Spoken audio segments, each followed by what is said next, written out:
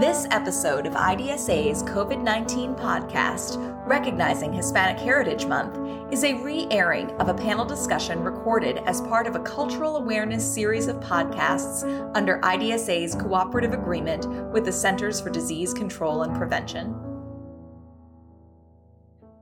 Thank you for joining us. I'm Salandra Thomas, Vice President of Talent and Organizational Development with IDSA, and I'm pleased to introduce our panel event for September of 2021 for our Cultural Awareness Series, From Action to Change, where we highlight opportunities for us to learn about the history and culture of various communities, the impacts on healthcare, including COVID-19, so that we can take action as allies and change agents to eliminate health disparities and structural inequities. In this month's panel discussion, we're pleased to honor Latinx and Hispanic heritage. Our moderator is Dr. Carlos Del Rio, IDSA Fellow, Executive Associate Dean at Emory School of Medicine and Grady Health System, and Vice President of IDSA's Board of Directors. And now for our discussion. Thank you, Salandra, and really a pleasure to be with such a distinguished panel today.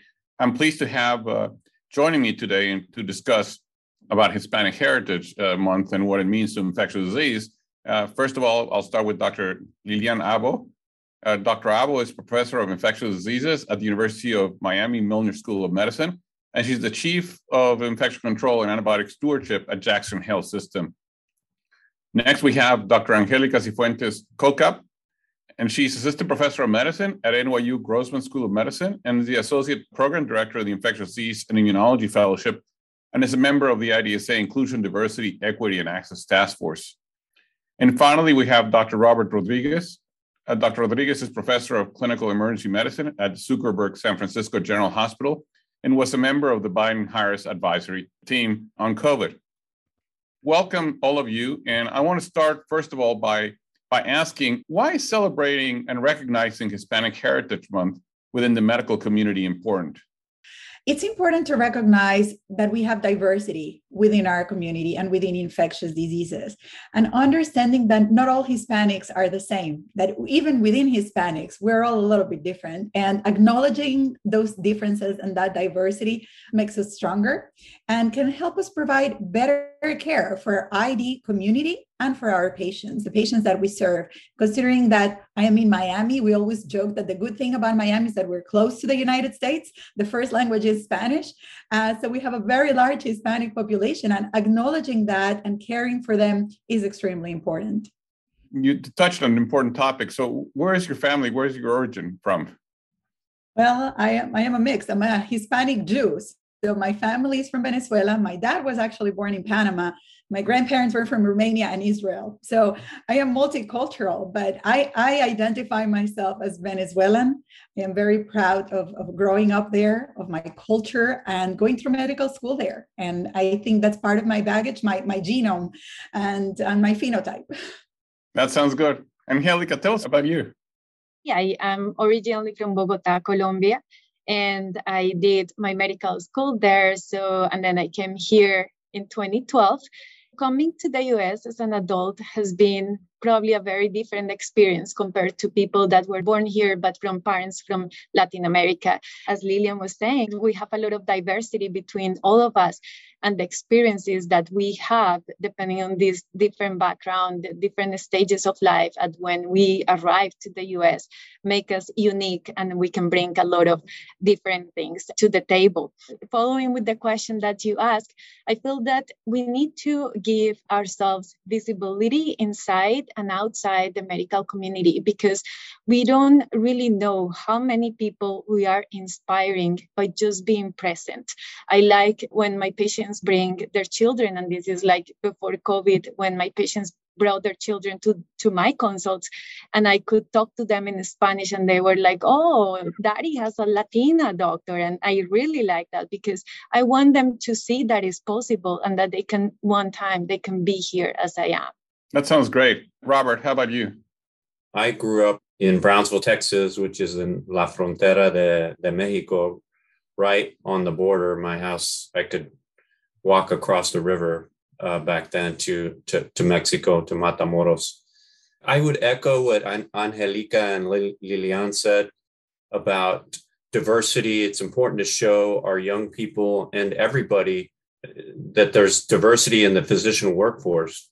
Growing up, I did not have any Latino role models in medicine. My doctor was non-Hispanic white, and throughout my childhood, there was nobody that I could point to who was a Latino and a doctor. I think it's critical to serve as role models and to show that Latinos can be physicians, can ascend into any sort of medical pathway career that they would like. Oh, absolutely. I agree with all of you. Well, since we're talking about ourselves, I was born in Mexico and I went to medical school in Mexico. Like Angelica and Liliana, I came to the United States as an adult for my residency training. I'm Mexican, but I'm also American, and I feel like I have a dual nationality. It enriches my experience to be able to have culture and have traditions in both countries. I tell people that when I was young, we would celebrate Thanksgiving at home, which is not a Mexican holiday, but my dad really liked it.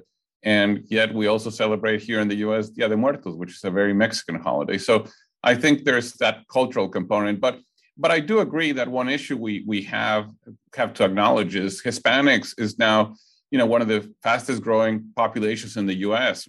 Recent census suggests that about 16% of the population is Hispanic and is growing rapidly. Yet when you look at the data, out of the more than 90,000 students in U.S. medical schools, only 6.6% of them are Latinx, Hispanic, and therefore we have a huge gap, and the population is growing, and the Hispanic physicians and other healthcare providers to take care of them is not growing as fast. So there's an important role for us to inspire the next generation that everybody has talked about. It's an important role for us to really attract more Hispanics into medicine, into the medical fields, and yes, also into infectious disease, because I think, this is what we do. We are ID, and I think we will really be doing a good service to our community by increasing the number of Hispanics.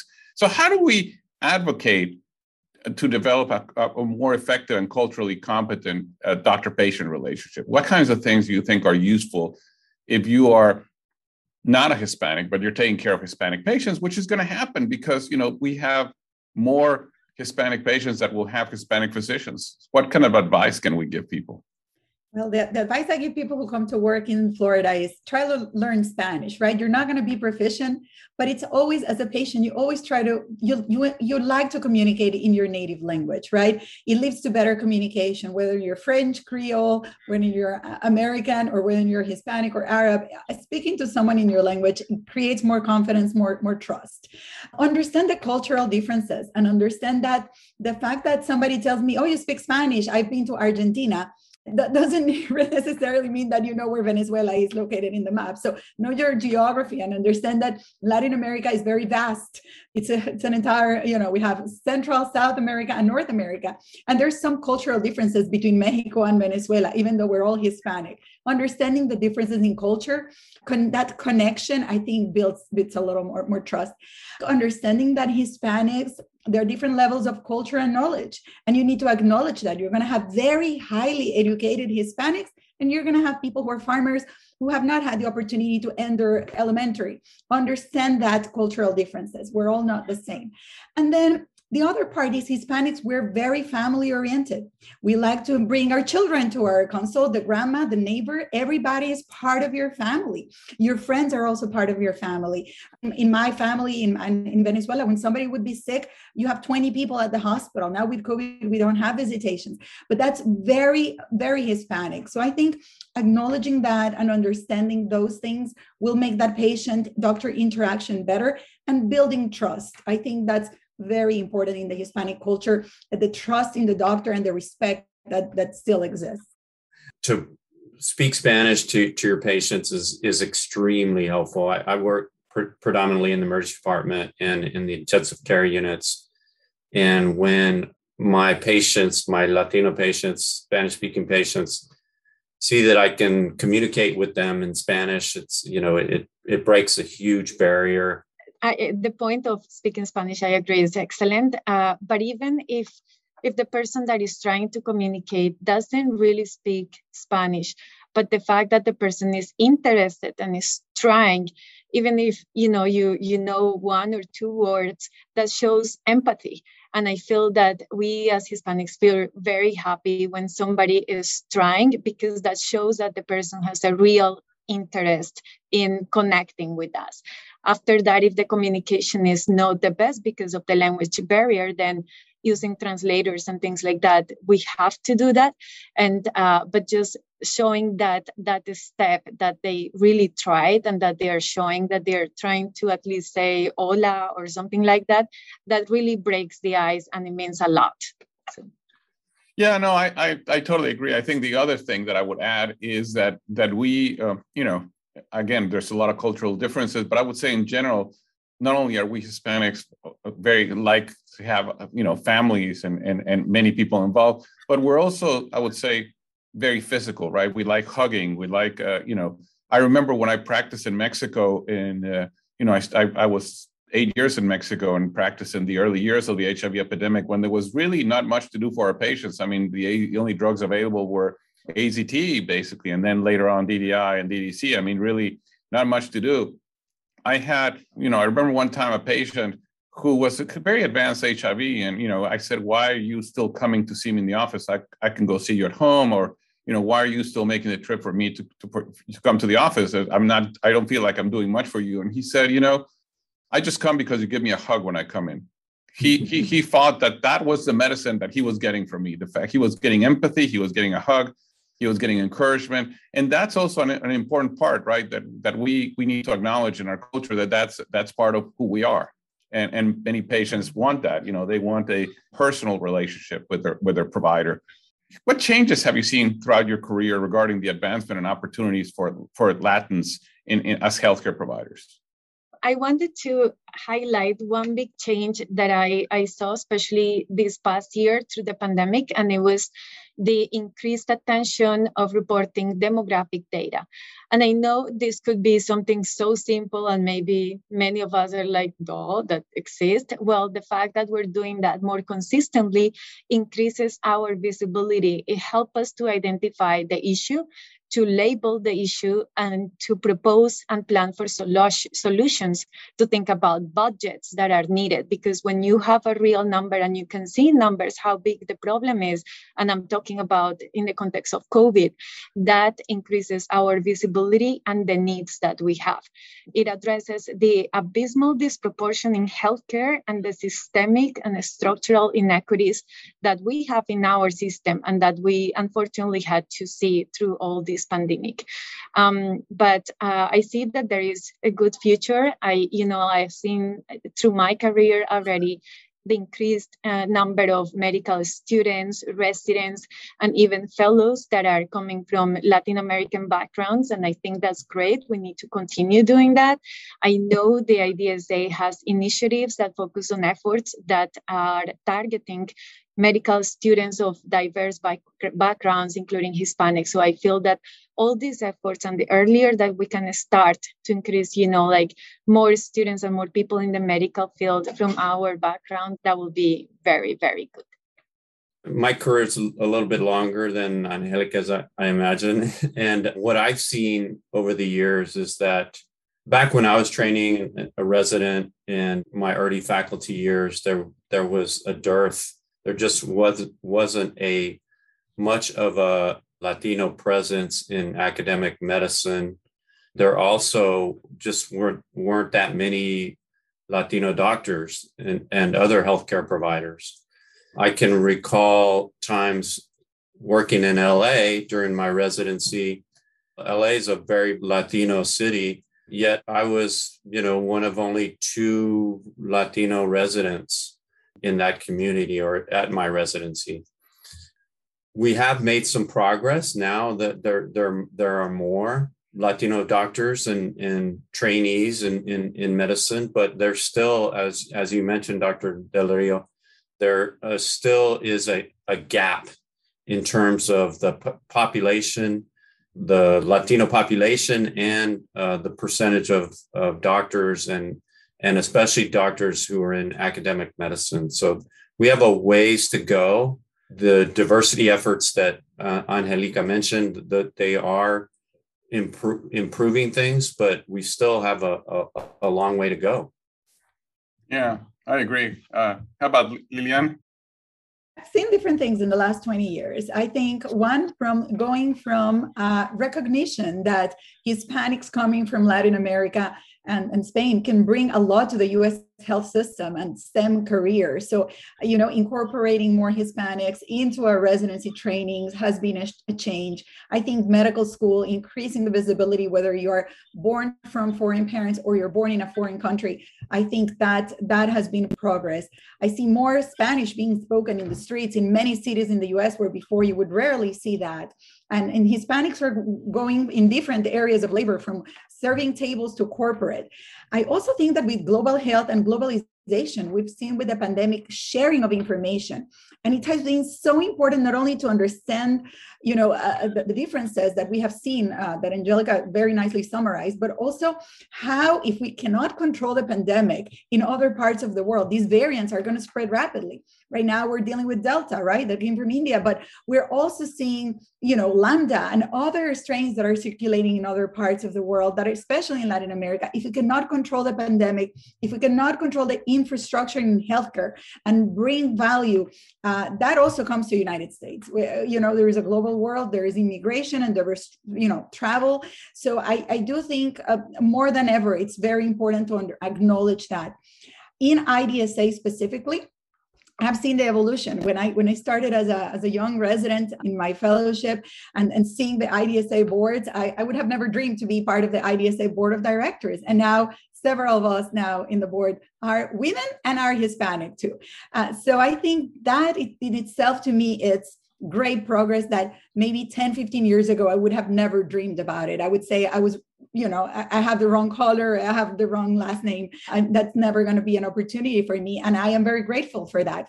I'm honored to be able to serve our diverse community, and the fact that IDSA is making the effort to be inclusive in all ranks, from residency, med students to their board. I think about, there's a lot of people, but I'm going to mention four that I think about. One is Dr. Antonia Novello, who became the first Hispanic Surgeon General, who also was a woman, but in 1990 became Surgeon General of the United States. I think about my good friend, Nora Volko, who, is in 2003 was appointed director of the National Institute of Drug Abuse. And, she's originally from Mexico and somebody that I've known since we were kids.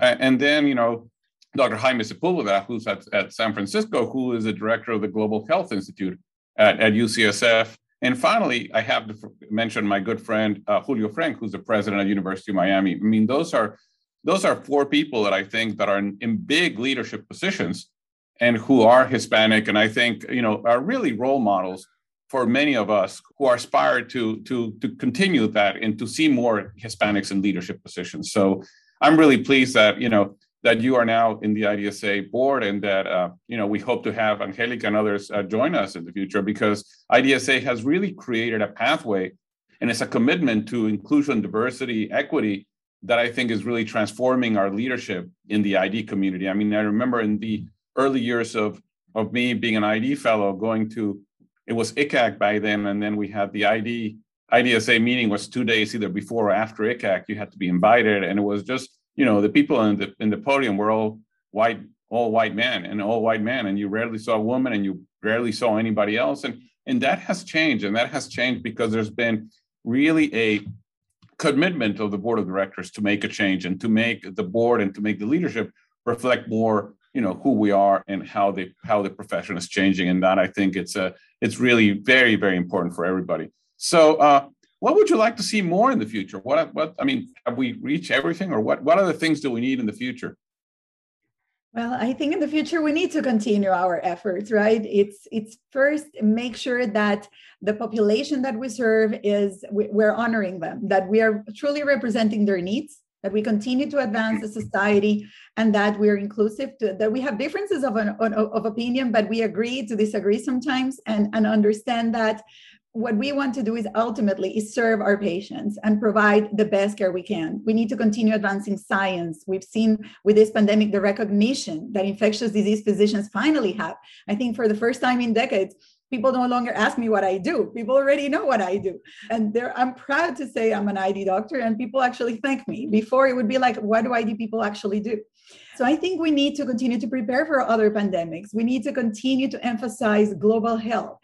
We need to continue advancing the care for Hispanics, for the cultural differences that we have, the vast knowledge that we have about tropical medicine, because we grew up in medical school seeing malaria and dengue, and the clinical acumen that we bring. Many of us trained in medical schools where we didn't have CAT scans. We just had to examine the patient and get a good history. And you would go to the lab and look at the smear. I don't want to lose that. I don't want to lose that with technology. And I think we need to continue to emphasize that what we learn in Latin America, it's very valuable for American medicine and can improve care for patients and decrease the cost, because we're spending 18% of our GDP in healthcare. So I think if we want to grow old and be able to have Social Security and Medicare, we really need to reduce the cost and provide better care. How about Angelica? You're young. What do you want to see in the future? I want to see more people in my field. I want to see more medical students getting into medical school. And I think for me, investing in youth, it's super important. So I would like to see more investment in that population, making medical school something that is accessible. I am very proud of being where I am right now in the institution that I work. We are probably one of the very few, or maybe the only institution that has free tuition to medical students. And I think that's extremely important because we need to create that opportunity for them. Medicine in the US and in many other countries continues to be a privileged area where you can go if your parents can pay for your university, or you can get into those loans. So I think that investing at that entry level is critical, because like right now we see, like we do interviews for fellowship, for residency, and then you wonder, what is the diversity? Why we only get like 5 Latino applicants, 2 Black applicants? Like, where are they? Well, they are not in medical school because we're not giving them that opportunity. So I want to see more medical students and more kids from diverse backgrounds and more poor areas joining us. Roberto, what do you want to see? What's the future like? We have made progress in terms of Latinos in medicine and at all levels, but we still, as I mentioned before, and as others mentioned before, we have a long way to go. I still feel this may be a strong word, but a bit of a stigma being a Latino in medicine, and a stigma. Some of our patients, especially our immigrant populations, feel stigmatized. And so a lot of my work is centered on undocumented immigrants and care for them, improving their healthcare access. And I'd like to see Latinos destigmatized. And that starts with us, starting to make sure that we are sensitive to our patients' needs and sensitive to our students' needs. Again, while we've made some progress, I still think we have a ways to go. And I'd like to see the unconscious bias against Latino doctors. I'd like to see that erased. Yeah, no, I think you're absolutely right. I think all of us have, to a lesser or greater extent, suffered from, the stigma and discrimination that you're talking about. And I always tell when I have residents or students that are, from Latin America or Hispanics, I always say, you're going to have to work twice as hard to prove you're just as good. And because you start from being looked at that way. But I do think also that we have another role that I think, as we try to transform the future, it's a very important role for us to advocate, right? For that social justice, for that equity, for all those things that we aspire.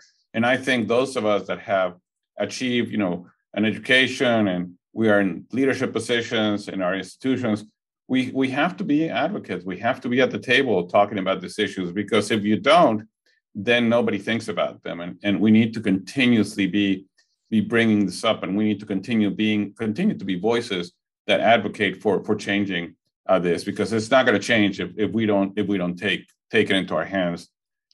Well, one of the things that has been terrible in this pandemic has been the important impact it has had in many minority communities, but including the Hispanic community. And I want to concentrate just now on the impact that the pandemic has had in the Hispanic community, and hear a little bit about, sort of your personal experience as providers, as physicians, and how did you, what things struck you about the disproportionate impact of Hispanics during this COVID pandemic? As mentioned before, I'm an emergency medicine and critical care doc. I practice in San Francisco at the county hospital, San Francisco General. There, in San Francisco, during the early phases of the pandemic and really throughout the pandemic, while only 15% of the population in San Francisco is Latino, over at the start of the pandemic, about 75% of cases of COVID were in Latinos. And that has decreased somewhat, but it's still over half of the cases that we've seen have been in Latinos. And so there's obviously a huge discrepancy there. As I mentioned before, I grew up in Brownsville, Texas, and I traveled down there last summer to help with a surge in the pandemic, and worked in the ICU there in Brownsville, where Brownsville is 90+% Mexican American predominantly. And their hospital there was just overrun with COVID cases. We had about 180 patients in the hospital, 60 of them requiring ICU level of care. And this was in a rather under-resourced hospital. So the pandemic has undeniably had a disproportionate effect on Latino communities. The numbers are staggering in terms of loss of life and cases. They've had approximately double the mortality of non-Hispanic communities, and it's just ravaged those communities. I saw my hometown become just ravaged by COVID, and so really it's the defining illness of this generation, and especially so for Latino communities.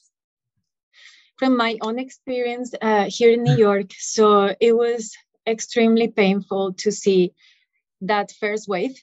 Our first wave was basically and essentially just Hispanics. It was extremely sad to see this happening. The highest numbers of COVID cases were coming from an area in Queens where there is a huge Latin population. And it was extremely sad to learn that many patients and many of the kids that go to some public schools in that area had lost one or the two parents due to COVID. So I'm just thinking, what's going to be of that generation that had such losses? Like, what's going to happen with these kids? And that's everything that I was just thinking when this happened in New York City. In our city, and I think this number probably relates to many other areas in the US, 3/4 of the frontline essential workers are people of color. Most of them are from a Latin American origin. And just the fact that goes tied to immigration conditions that made, the pandemic even more tragic for some families, that they couldn't stop working. They needed to continue working because if they stopped working, they couldn't pay the rent. They didn't get help from agencies or the government because of their immigration status. So I feel that our community was hit in so many ways from so many fronts. And it was very sad to see that most of the cases through the pandemic were actually our Latino or Hispanic patients. I have similar experiences. I'm in Miami. I am in the largest health county system. where we have 4 acute care hospitals, mental health. I also have, under infection control, I oversee 4 of the Miami-Dade County jails. And the largest group, ethnic groups in Miami, I would say, are also Hispanics. And yes, they were disproportionately affected. Many reasons, the same as you saw in Texas and in New York and in San Francisco. Frontline workers living in multicultural houses, and they were living, family units where you have grandparents taking care of the grandkids while the parents went to work. And unfortunately, one of the parents came sick and infected the entire household. So at some point, we had grandparents dying with parents in the ICU and a child that had autism alone at home, and social services had to intervene. So we saw many of those sad stories, and in different zip codes of our county. We also have Hispanics with high income and high access to care who also were falling sick to COVID. Some of them initially in the first wave were traveling to Europe and other places. So it not only had to do with access to care, it had to do with, for different reasons, our community was impacted. We also have seen vaccine hesitation in Hispanics, and a lot of our work here in South Florida has been giving the education and removing those myths. As I don't know if you've seen the literature, but there are 12 influencers who have actually spread all this misinformation around the globe. And many of these TikToks and videos are also in Spanish, spreading, misinformation about fertility and the chips and don't get vaccinated. So we have done a lot of grassroots interventions in Spanish, educating people globally and educating people locally about the safety of the vaccines and masking and infection precautions. So I think there are definitely opportunities to continue that. And the more workforce we have that speaks Spanish, that people can trust and can relate to, I think the stronger we can be in controlling the pandemic. Yeah, I think you moved into a very important topic, which is that of going forward, right? Is the issue of vaccination, and how do we address the vaccine hesitancy that we're seeing? Still, despite all the efforts that we're all making, Hispanics are lagging behind in COVID vaccination uptake. And what else can we do? I mean, one of the things that I've noticed, for example, is that media coverage and media in Spanish is still pretty limited compared to other media around the importance of vaccines. I think, the other day I was talking to somebody who is Hispanic and undocumented, and he went to try to get a vaccine, but when he had to fill a form and there was a place to put your social security number, he didn't have one. So he left the place. I mean, nobody said you don't need to put that's just there, but you don't need to put your social security number. A lot of people worry that, if you get the vaccine, the government will know who you are and they'll come to get you. So I think there's a lot of hesitancy, but a lot of it has to do more with hesitancy about the system, with this distrust of the system, with not knowing how to navigate the system. And therefore, it's urgent that we work more with communities and with trusted community leaders and trusted organizations to really try to get vaccines out there. And yes, the component that you mentioned, Liliana, about misinformation is huge. I mean, the number of times I've had to answer the question about, does it impact your fertility, and it's just incredible. And, and it's just, I don't know, it's just a piece of misinformation that I feel like I don't know what we say, but the moment, you repeat it and then 2 days later, the same person comes with, just read something that reinforces what they thought was there, and they continue asking the question. It's just hard to move in that direction. But I think that an important component is, again, going back to how do we use our strengths? What are the relevant things that we can do in caring for patients and in also addressing that? And I could tell you that, for example, right now during the Delta wave, as we're seeing still many hospitalized, I've used the opportunity to tell them, okay, now it's time, to get everybody else in your family vaccinated, to prevent others from. So I think we really need to use that opportunity to use that family power to then get everybody in the family vaccinated, because there is an opportunity to actually use the family unit as, okay, now that this person has sick, how do we address the entire family unit? But is there other things that you would say you would recommend our colleagues to do when caring for Latino patients with COVID, or how to deal with the community around COVID? The fact we are going through our 5th wave with Delta. as many of you know, South Florida has been hit really hard. We're seeing almost the same numbers that we saw last summer when the rest of the country was doing fine. I predict that the rest of the country will see what we're seeing now early in the fall and winter. The fact that we cannot have family members visiting, again, the fact that we have to communicate on the phone, keep those families informed of what's happening. We need to do more media coverage. If you get asked to be on media in Spanish, please do it. Please continue to educate, and every opportunity to partner with local churches, with immigration agencies. I think we need to do that and do these community events, pop-up events with vaccinations. Right now, you don't need appointments. Now we have a surplus of vaccines. And the one thing that I use constantly here locally with our media is many of our loved ones are in Latin America. People are paying up to $1,000 to get a vaccine. They cannot get access to the vaccines. They're getting vaccines from Russia, from China. Who knows what cold chain they had? Who knows if they're really getting placebo or a real vaccine? People are begging to come to the US and getting vaccines. Here we have them for free. We have a health system that may not be perfect, but works. You can walk into any community pharmacy and get vaccinated. So I tell people, honor the country that is giving you the opportunity to be here and work here, and do your part in public health and get vaccinated. I think that needs to continue to be our message to the Hispanic population. We need to be grateful that the United States opened their door for us, and we need to pay that back. I like that. Angelica? I like that too. I feel that it is such a powerful message. I feel that our Latin community, it's very receptive to messages that are family oriented. So I feel that as we reinforce that information, saying that this is something that is going to be good for you, for your family members, or those family members that have been vaccinated already, if they can share their experience, because many times is that fear of like, oh, I don't know if I'm going to get it and something is going to happen to me right away. So when they hear from somebody that they trust in their family that received the vaccine and did okay, I think that's an important information that they should be sharing with family and friends, and highlight the fact that we are in a country that is giving us a lot of things, including vaccines, and we have the privilege. For one time, we have a privilege, right, that is equally for all of us. So we need to take advantage of that and honor that, as Lilian was saying. The language barrier is something that we have to continue working on. Even like in clinical trials, just as an example, we have been working really hard on doing these clinical trials and trying to get people participating. And then you find out that there are no materials in Spanish.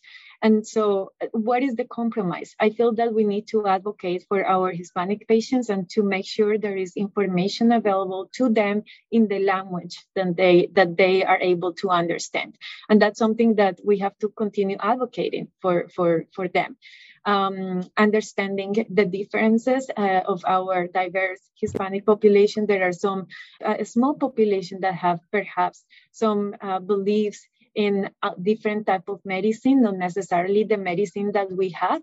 And this is something that I have encountered with some indigenous populations from Latin America. And so we have to validate those beliefs and honor also that culture that they have, but also make them understand that this is not a choice of A or B, that they can have the vaccine and still believe in the things that they believe traditionally. So it's that empathy of accepting that there is something else, but presenting what we know works.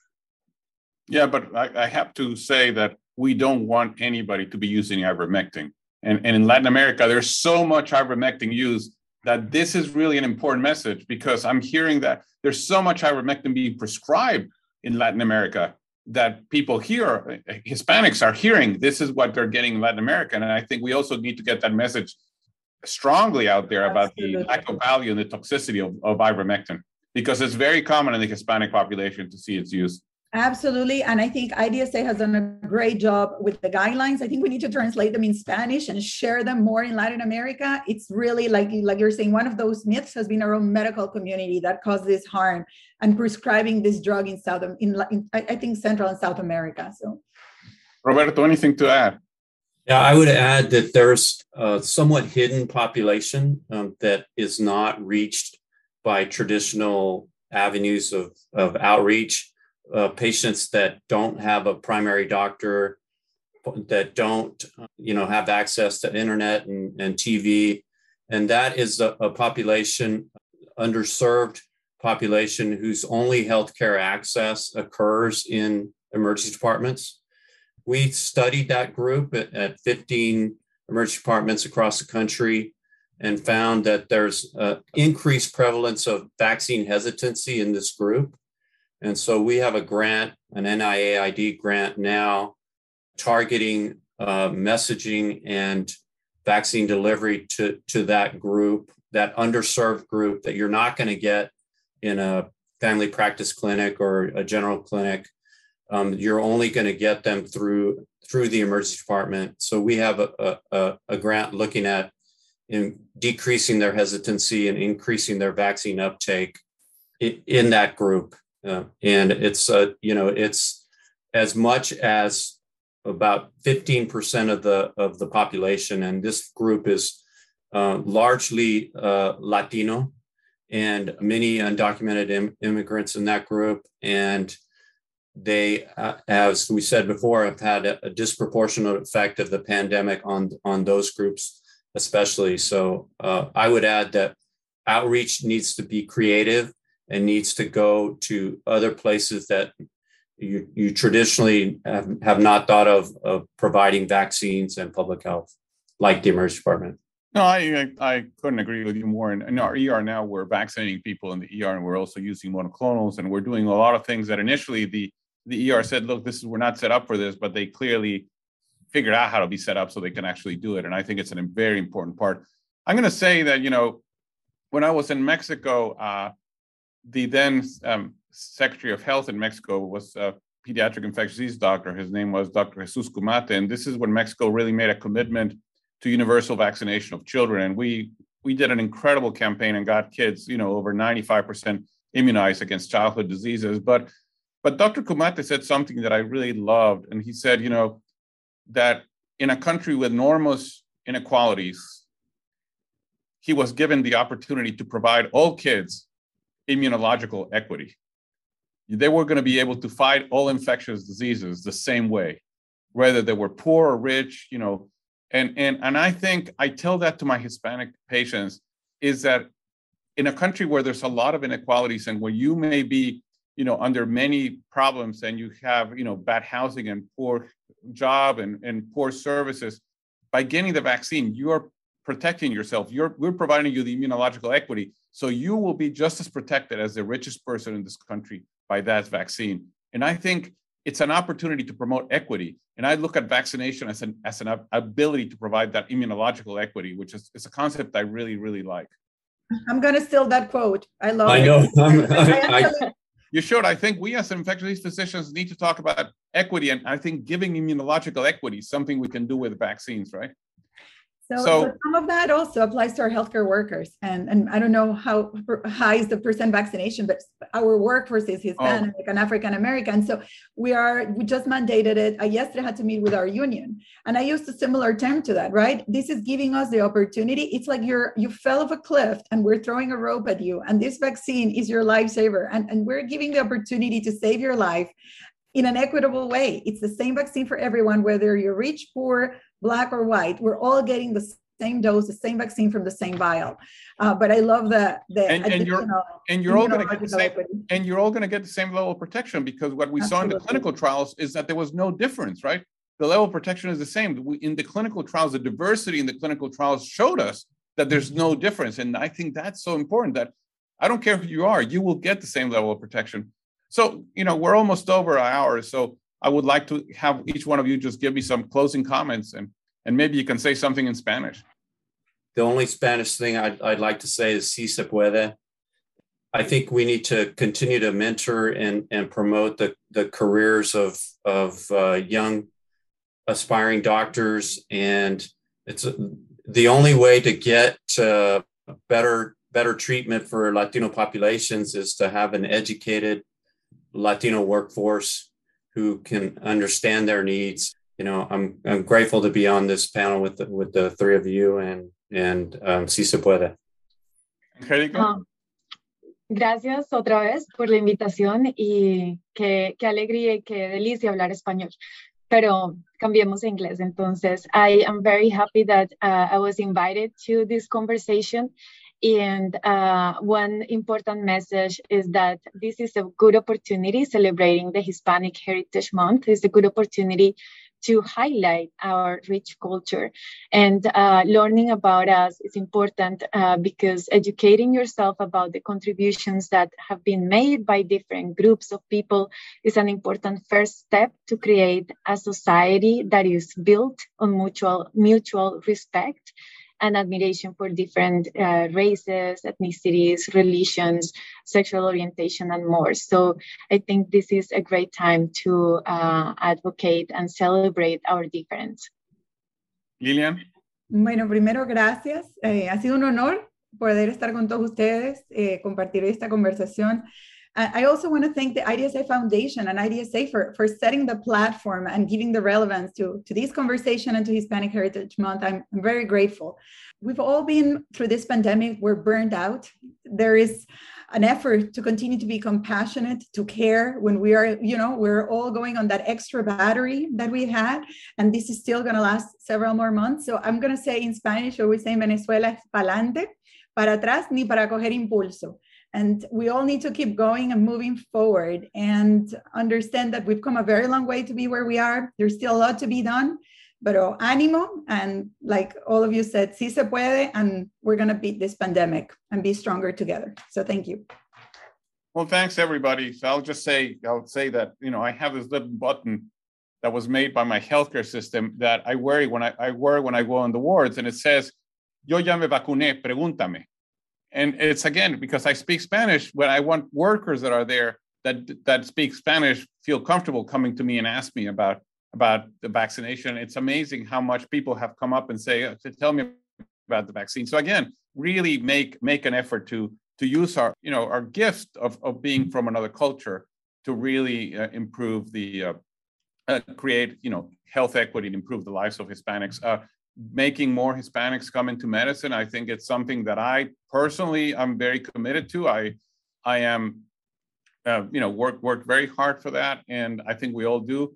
And again, I think we want infectious disease to have a diverse community, and having Hispanics be, as speakers, as leaders, as decision makers, I think is really a critical component. And I think that IDSA is leading the way in really transforming how our society better represents its members, and how increasing proportion of its members being Hispanics are being part of. You are being welcome into the society, into the organization. So I would ask all of you to continue doing what you're doing. You are great leaders in our community, and we're all very proud to have you as members of IDSA. So muchas gracias y buenas tardes.